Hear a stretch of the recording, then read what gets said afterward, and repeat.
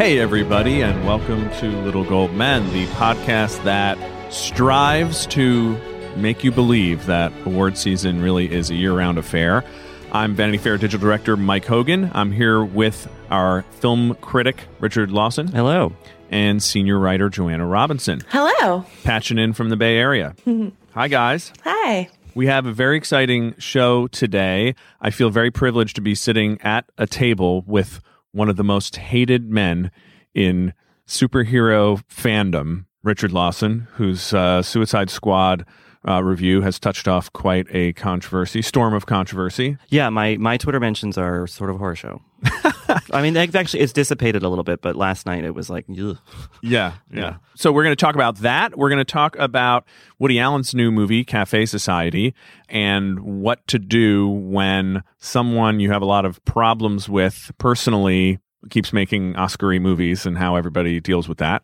But first, we are going to kick off with some Oscar news items that Richard is going to share with us. And I'm excited because they're apparently about Brad Pitt. Yeah. So, when we talked about the Toronto lineup, we were saying that really helps give shape to the Oscar season. But obviously there are other festivals. There's the New York Film Festival. Well, that's the one after Toronto. And there are other movies that don't play festivals. So today we got a little bit of news about two of those movies. The first is Allied, this Robert Zemeckis movie with Brad Pitt and Marion Cotillard and Lizzie Kaplan and Matthew Good. It's a good cast. About a spy who falls in love with a French resistance fighter in North Africa during World War II. And then it's kind of a romance thriller kind of a thing. And it's Zemeckis, so you would imagine there's some spectacle to it as well. They just released some first images from it. And I had kind of, honestly, that movie had not been on my radar at all. But if you look at the cast and the director, and Zemeckis has directed, Denzel Washington got nominated for Flight, Tom Hanks for Castaway, Forrest Gump, obviously. So Zemeckis actually has a pretty good history at the Oscars. Yeah. So I don't think we should count that out, even if it's more of a thriller than it is, a serious drama. So that's exciting. And then the other bit of news is that The Lost City of Z, which is an adaptation of a nonfiction book about explorers in South America in, I believe, the late 1800s, perhaps early 1900s. I read it, but I forget. Anyway, big star-studded cast, directed by James Gray, who made the Immigrant that Marion Cotillard was nominated for an Oscar for. Oh, no, excuse me. She was going to be nominated for an Oscar for that, but then ended up a different movie. But that movie was very well received by critics a couple years ago. And this is a big kind of period epic drama that's going to close out the New York Film Festival. It was just announced today. Wow. So that could be a big deal. That could be a new player, I think, in the Oscar landscape. Brad Pitt, nominated for Moneyball, for Benjamin Button. For 12 Monkeys years ago. Yeah. So three times to the dance and still hasn't worn the crown or whatever. Yep. I'm not sure how that metaphor Can we works. anticipate that at least the Hollywood Foreign Press Association would invite him to the Golden Globes? Because if they're going to nominate Angelina Jolie for The Tourist, they're going to take any opportunity to nominate Brad Pitt. Oh, yeah. Yeah. I mean, I think that's a given. I think that does sound pretty much like a given. Although hasn't the kind of Hollywood Foreign Press sort of become a little less thirsty in recent years? It seems like lately they've been a little bit more kind of self-conscious about not doing the cheesy thing. Yeah, I mean, I think also the year that The Tourist happened with Angelina Jolie, I think it was just kind of a weird year for comedy musical movies, and so they just were like, sure, here you go. And I think there's just been maybe a little bit more competition in that arena lately. Yeah. So. And we should maybe note that in terms of Golden Globe news, they just announced that Jimmy Fallon will be hosting this year instead of Ricky Gervais. So that's something to look forward to. Yeah, we can look forward to some fun games on stage. Yeah. Europeans love games. They sure do. Do they?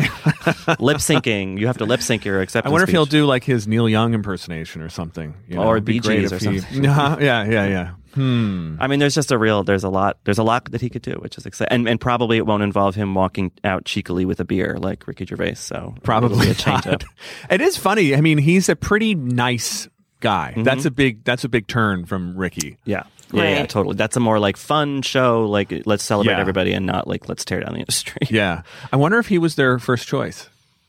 I mean, they asked me, but I have obviously my responsibilities are to this podcast. Thank you for that. No, that's a good question. I would guess so, just because the Tonight Show is so popular. He's so viral. You know, I think that, and he skews young, so maybe that was kind of the thinking. And I mean, if they want to try to recapture some of the Amy and Tina vibe, you know, he and Tina spent all that time on the Weekend Update desk together. It's sort of a return to that SNL hosty sort of thing. Yeah, it seems like, now that you mention it, it seems very likely that we'll see some Tina and Amy cameo there that night. I would hope so. Yeah. I should hope so. They're sorely missed, so. They are. Amal is a human rights lawyer who worked on the Enron case, was an advisor to Kofi Annan regarding Syria, and was selected for a 3-person UN commission investigating rules of war violations in the Gaza Strip. So tonight, her husband is getting a Lifetime Achievement Award.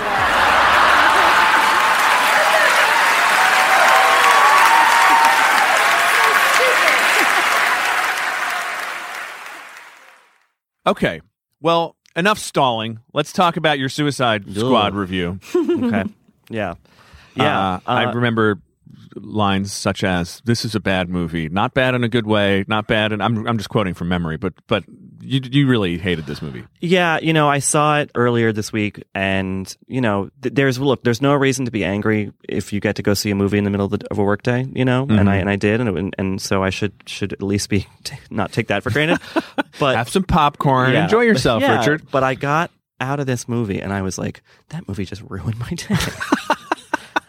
And I came home and because there was a turnaround time with like the way that the embargo worked, and so I had to kind of get the review written quickly, and which is fine. I think sometimes that's actually the best way to do a review, but it kind of like festival style. Yeah, but and the words just flew out of you as if I sort of went into a fugue state. Yeah, and I just channeled. And when you finished, your nose was bleeding. Right, exactly. It was the lights flickered, and Winona Ryder started crying.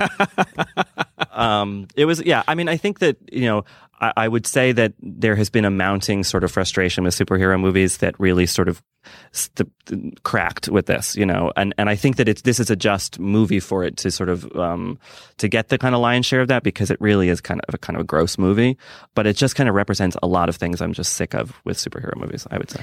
But I mean, would you make a distinction at all between the Marvel brand and the Warner Brothers brand? Because for me, personally, I'm seeing Suicide Squad Friday.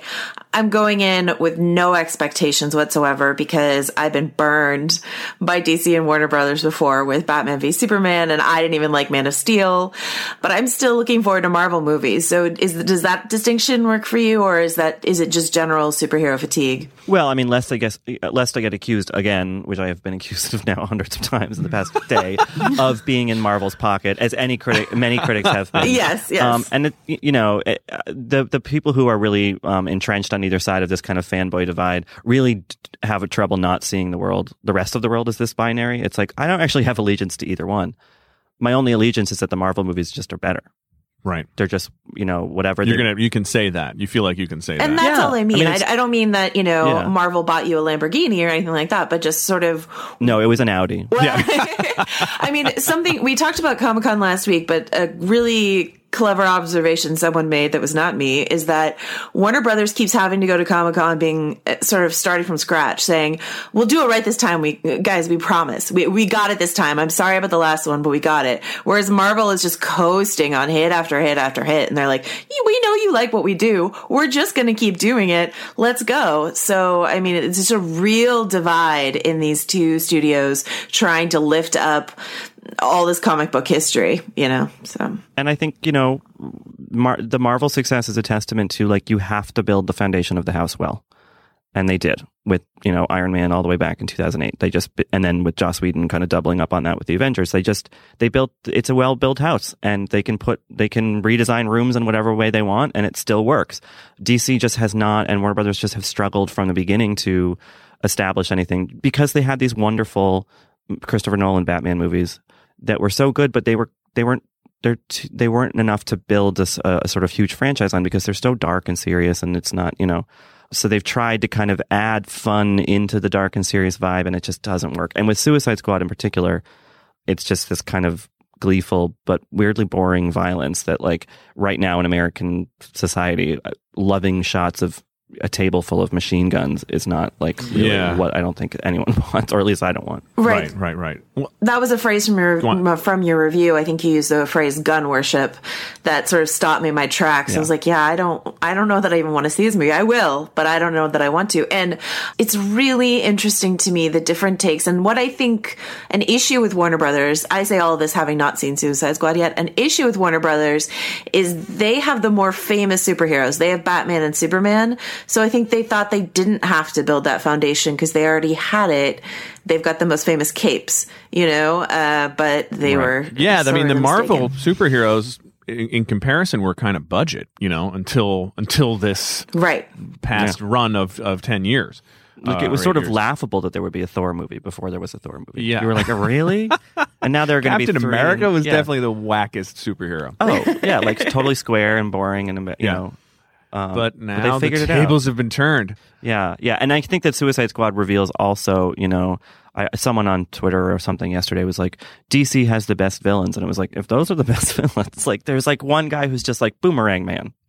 And he has an Australian accent and a boomerang. And it's like, really, guys? Excuse me, it's Captain Boomerang. Get it right. Excuse me. Yeah, Captain Boomerang. And what about the actors? Because one of the things that you said that I thought was interesting was that, the actors are kind of ill-served by this material, which happens. Like, we see that. They're all at the mercy of, at some level, the director, the studio, whatever it's going to be. So, and there's some kind of Oscar-y actors in this movie. Oh, for sure. Cashing a check, so no one's going to feel bad for them. But what was your sense of how they were ill-served by the film? Well, yeah, I would say at the top of the heap in terms of actors are Viola Davis, Will Smith, and Margot Robbie, and I guess Jared Leto too. I mean, he's a smaller part as the Joker, but he's an Oscar winner. Viola Davis and Will Smith are both Oscar nominees. Margot Robbie is sure to be at some point in her career. They're all really talented.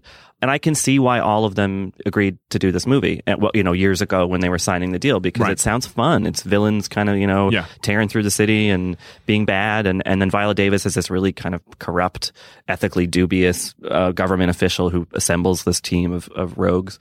It made sense. Right. But and a cool, diverse cast. Yeah. And Margot Robbie with the opportunity to kind of give life to a character that's a kind of a fan sort of dark horse favorite or whatever you want to call it, like not Batman or Superman, but somebody who really could be seemingly a big female superhero, hence the fact that they greenlit the movie for her, which we can also talk about.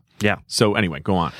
So it all makes sense. And then and I think even though I'm not the biggest fan of the director and writer David Ayer, there are plenty of people who are, and he made the movie End of Watch with Jake Gyllenhaal, the which LA I liked Cops a lot. movie, and Fury with Brad Pitt, the tank movie, and so on paper it all makes sense, but somewhere in the execution, maybe it had to do with these kind of reshoots that people have talked about, and after Batman vs Superman kind of critically tanked and sort of box office didn't do that well, they went in for reshoots, and the rumor is that they tried to make it more funny, the Suicide Squad.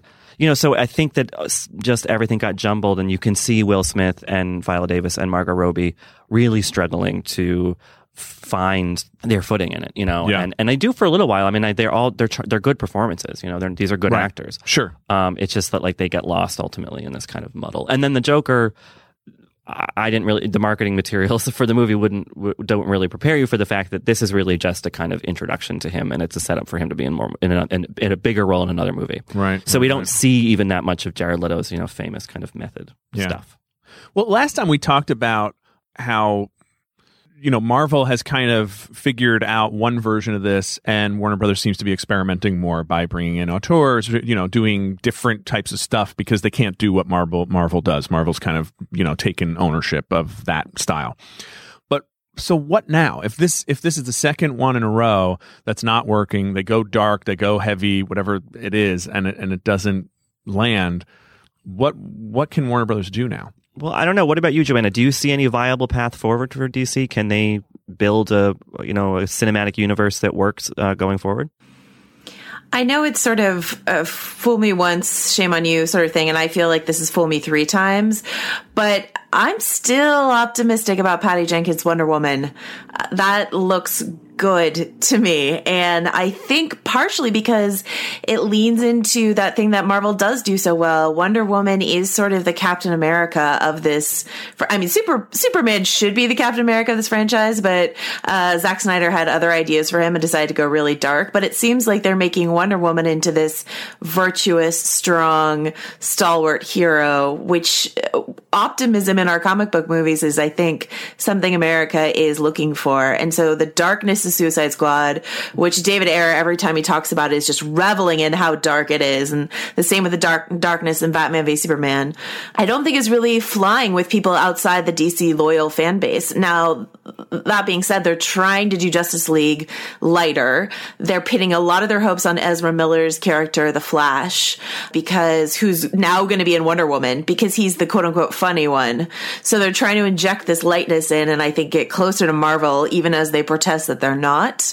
And I don't know if that weird hybrid of tone is going to work for them, but that's, I think, what they're trying to do. Yeah, and that Wonder Woman trailer is pretty great. So hopefully that but I liked the trailer for Suicide Squad. So right. Well, and the last thing on this topic that I want to ask about is the Harley Quinn movie. Now, what does this mean? Is does this spell disaster for that, or can that be a complete reboot and be fine? I mean, to me, I don't know really the ins and outs of how the sort of economics of this work, but to me, other reviews I've read, other kind of reactions on Twitter, people generally seem to like her. Yeah. And like the performance and like the character and think that she's, worth more. So yeah, I think that probably, look, I took the subway home after the movie with David Sims, who writes for The Atlantic, and he was like, oh, this movie is going to make a ton of money. He's like, it's going to do so well. Yeah. And I think he's probably right. At least it will do really, whatever. It's critic proof at some level. Yeah. So I think that she's may be the Donald Trump of movies where we all hate it, but it's speaking to, an audience that's not coastal elite people. I don't know. Right. Well, and also during the movie, it did yell at a baby to get, they said, get a baby out of the room or whatever. This is going to be a dated joke. Get the baby out of here. Yeah. Yeah. So I don't know. I think unless you've heard otherwise, Joanna, I think that all lights are still green for that movie. I thought it was still sort of questionable, not entirely greenlit yet, but very close. And I agree with everyone that if anything's going to come forward out of this, it's going to be Margot Robbie. I agree this movie is going to make a lot of money, but I think like Batman v Superman, we will see a drop between weeks because it's going to have a huge opening weekend, but I predict a drop. Not as precipitous as Batman v Superman, but the reviews are almost worse for this than they were for Batman v Superman, I think. So I don't know how much legs this will have, I guess. A friend of mine asked me after I saw Suicide Squad, he's like, well, how does it compare to Batman vs. Superman? And I said, Batman vs. Superman looks like the cherry orchard next to Suicide Squad. So, yeah, I don't know, word of mouth is going to be tough for this one. Well, I'm hoping to get on the poster with the Donald Trump of movies. Oh, yeah. I want to let all the publicists know out there, we don't win anymore, folks. Okay? Behold the voice of God. For those of you who don't know me officially, my name is Amanda Waller. There's an event in Midway City. I want you to enter the city, rescue HVT-1, and get them to safety. I'm sorry, for those of us who don't speak good guy, what is HVT-1? The only person that matters in the city, the one person you can't kill. Complete the mission, you get time off your prison sentence. Fail the mission, you die. Anything happens to Colonel Flagg, I'll kill every single one of you. Remember, I'm watching. I see everything. There's your pep talk. So that's it? What, we some kind of suicide squad? I'll notify your next of kin. So Cafe Society, which is Woody Allen's latest effort, which had a big splashy premiere at Cannes amidst personal controversy for Woody Allen, has now opened wide this last weekend in the United States. And I decided I wanted to see it. This would be the first Woody Allen movie I saw since Midnight in Paris, I believe. And I decided I wanted to see it just because I really love Kristen Stewart and Jesse Eisenberg, and I wanted to see what was happening. But I felt weird about supporting Woody Allen because I have a very strong emotional negative response to a lot of his personal, his comments in his personal life. And so I decided to buy a second ticket for Star Trek Into Darkness and slip into the Cafe Society theater so that I could watch the movie without giving him my $10 or what have you. And I did hero. You are a hero. A modern day Robin Hood. Yes. And sad to say, I didn't even like the movie. Like, I hated the movie. And so I was glad that I hadn't paid my money and compromised my morals by seeing it. But I had compromised my morals just by even going at all, I guess, is how I felt. But I was wondering if you guys grapple with a similar thing. Richard, I know you were on ground zero at Cannes, both of you, while all of this was sort of happening. So what are your thoughts on this movie and the Woody Allen legacy? Well, I think what I noticed at Cannes when Cafe Society was premiering, and there was all these Ronan Farrow article had dropped that day, and is that in years past, while we all sort of were aware of these accusations, there was kind of like well, what are you going to do? And that what are you going to do has like dissipated, by Cannes this year. Like, it was a lot harder to kind of be like, and so there were, and I think that's good. I mean, it takes a while for people to come around on these things. And so I think watching Cafe Society in Cannes, which has a great cast and it's a fun story, you're half of your mind, if not more, is sort of just like, what is everyone doing in this movie and what are we doing here? Yeah. It's harder to kind of go, cover your ears and go la la la, because this story just keeps growing. Yeah. It's true, and you just think, how do actors keep taking the role? And it's not, actors aren't responsible for anything that Woody Allen has done in his life, or for litigating it, or but you do sort of wonder, like, if we're uncomfortable buying a $15 ticket, what kind of conversations do people have to have with themselves to say, am I going to make this project? I think for a long time, frankly, it was seen as a very, like, an express train to the Dolby Theater or whatever you want to call it, and Cate Blanchett is the last person who did that successfully. I think, a lot of the recent controversy erupted in the middle of that Oscar race. And I think you saw Cate Blanchett really distance herself during that race. She was not showing up places with Woody Allen. And I think that, it really creates a sticky situation. I mean, there's just a weird, it feels like it's not quite Bill Cosby level, obviously, but I mean, it's close enough that it's uncomfortable. Yeah, and I think the Bill Cosby scandal breaking wide the way it did puts a different spin on the Woody Allen thing, because people are so inclined to give Woody Allen the benefit of the doubt because there seems to be a gray area there for him, that people were inclined to give Bill Cosby the benefit of the doubt, and then the gray area just disappeared. And so people don't want to be on the wrong side of history with Woody Allen. I think learned their lesson from Bill Cosby. And I wanted to say that, of course, I was completely wrong. Of course, I saw Blue Jasmine. I don't know what I was thinking. Of course, I saw that. So I keep feeding the Woody Allen machine, myself. Isn't that one of the biggest, strongest points that Dylan Farrow made, where she called out his various collaborators like Emma Stone or Diane Keaton, and she said, how can you do this knowing what you know about what happened to me? And I thought that was one of the stronger sort of arguments she could have made, but it's still sort of rolling off the backs of a lot of Hollywood actors who want to work with the legend that is Woody Allen. So yeah, it's incredibly sad. And of course, Diane Keaton coming out and giving him, what was that big Lifetime Achievement Award that she gave him? Oh, I don't remember. Was that the Globes, wasn't it? It was the Golden Globes, and she sang the song. Yeah. I mean, on the one hand, it's like nobody could be a better kind of character witness for Woody Allen than Diane Keaton. On the other hand, that in itself was kind of creepy. Yeah. And it's just it's just strange. And I say this as someone who, Annie Hall and Manhattan are like two of my favorite movies of all time. But even then, you can't watch those movies and not notice things. You go, there's something really weird going on with this guy. Yeah. And it just gets weirder as time goes on. Yeah, and there's weird stuff in Cafe Society. I think there's that one incredibly vulgar and just unnecessary scene with the prostitute where basically the scene ends with the prostitute begging Jesse Eisenberg to sleep with her. And when it's a transactional, so uncomfortable.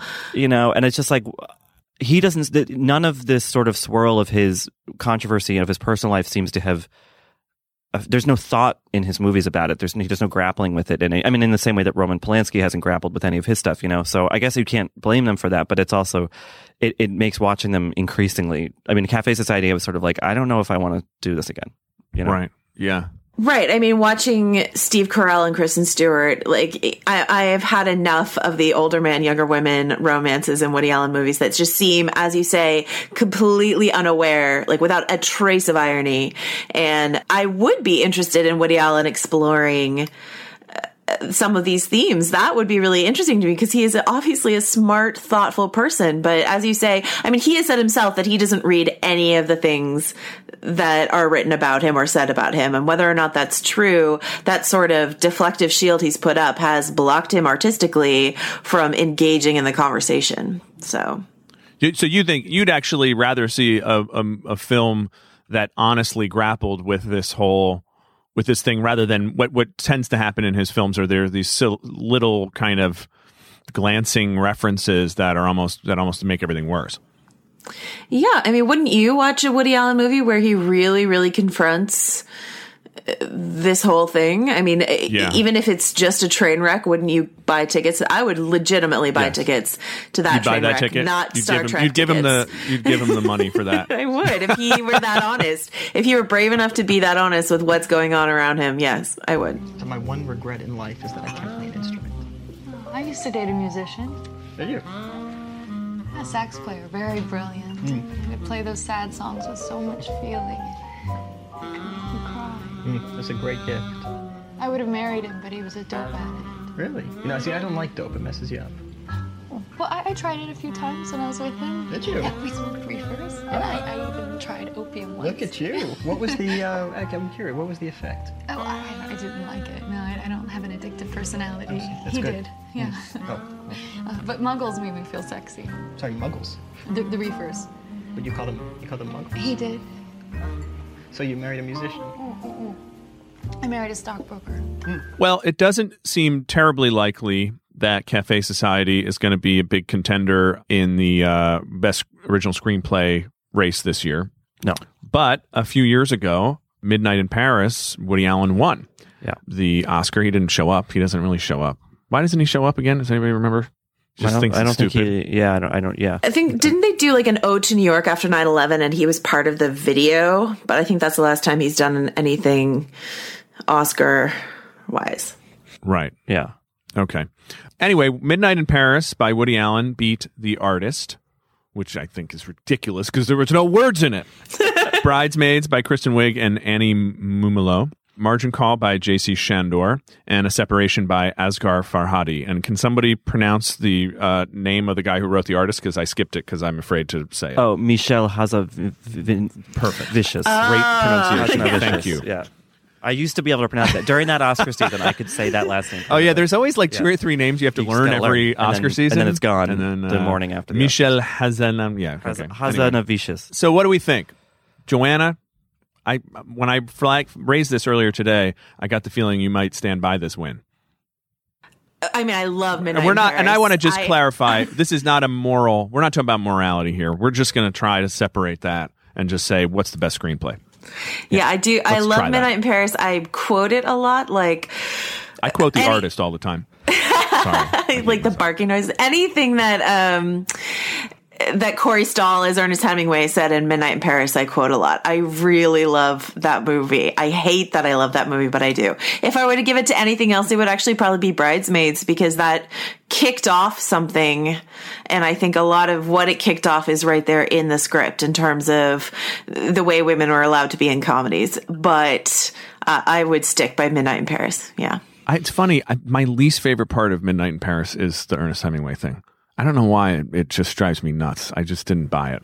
It really is like they died in the mud and the dirt, and he's speaking these like short like sentence. That's my favorite Corey Stoll performance too. So, okay, well, it might actually be. Never mind. Okay, go on, Richard. What do you think? I think it's such a weird year. That's what I was saying to you guys before we recorded. Like, it's just like, I mean, a silent movie, a foreign language movie, which they almost never get nominated for screenplay awards, you know? Yeah. So, and a giant comedy with a giant comedy poop scene, like a with large a huge pooping scene. diarrhea scene. So, what a weird year, but that's kind of fun. No, I would say I would give it to somebody else. I would probably give it to A Separation, to Oscar Farhadi. I mean, that movie won the Best Foreign Language Oscar that year, so it didn't go home empty-handed. But it's such a fantastic movie. And when you talk, when you talk to sort of international cinephiles at something like Cannes, that movie remains like it's held in such high regard among that kind of scene that I think it's a special piece of art, and I think that it would have been a nice win. I mean, to me, the artist just feels like a stunt nomination, and it's a pretty great one. I'm still having fun making really bad jokes about it right now. The script is only 5 pages. Exactly. And Bridesmaids, I mean, I love Bridesmaids. I saw it again recently, and I really do think it's so smart and good, but it doesn't feel like an Oscar thing to me. Right. Margin Call. I want to go back and watch Margin Call. I enjoyed it a lot. It feels a little like Vegetables right now, as does A Separation. Let's face it. Yeah, totally. And I also think that J.C. Shandor, I wrote about his movie after, or 2 movies after Margin Call, which for VF, which was A Most Violent Year. Yeah. And I kind of looked at those 3 movies, All Is Lost, Margin Call, and Most Violent Year, as kind of like a weird little trilogy, because his father was a big Merrill Lynch executive, so he has this very conflicted relationship with big finance. Yeah. And I think that Margin Call, while a really interesting, compelling movie, it's a little bit like at the kind of height of the crash, it's kind of a little forgiving of them. Yeah, it's apologist. Really I think it is way. apologist. And as you mentioned with the vegetables, it's hard to go back and eat those vegetables when you have something like The Big Short, which is like the meat and the veg, right? Like you have with a similar dessert. Examination that they found a way to spice up in a way. So I don't know, guys. I kind of think it would be awesome if Bridesmaids had an Oscar. Yeah. I'm just going to throw my Oscar at them. All right, I can get behind that. Hey, buddy. How you doing? I'm good. I'm so much more relaxed. Thank you, Helen. I just feel like I'm excited and I feel relaxed and I'm ready to party with the best of them. And I'm gonna go down to the river. Wow, it looks like somebody's really relaxing now. Yeah, wow. What are you guys talking about up here? Well, thanks for joining us on this special hate-filled edition of Little Gold Men. We are happy to brighten your afternoon or whatever time of day it is that you're reading this. You can follow all of our work on VanityFair.com. Please follow Little Gold Men on Twitter. And please follow everybody on Twitter. I'm at Mike_Hogan. Richard. I'm at Rylaws. Joanna. Joe wrote this. This episode was produced by Sam Dingman and edited by Tim Einenkel. As always, we thank Laura Mayer and Andy Bowers of Panoply for all that they do. And the award for most tear-stained page from Reince Priebus's diary goes to Joanna. We'll do it right this time. Guys, we promise. We got it this time.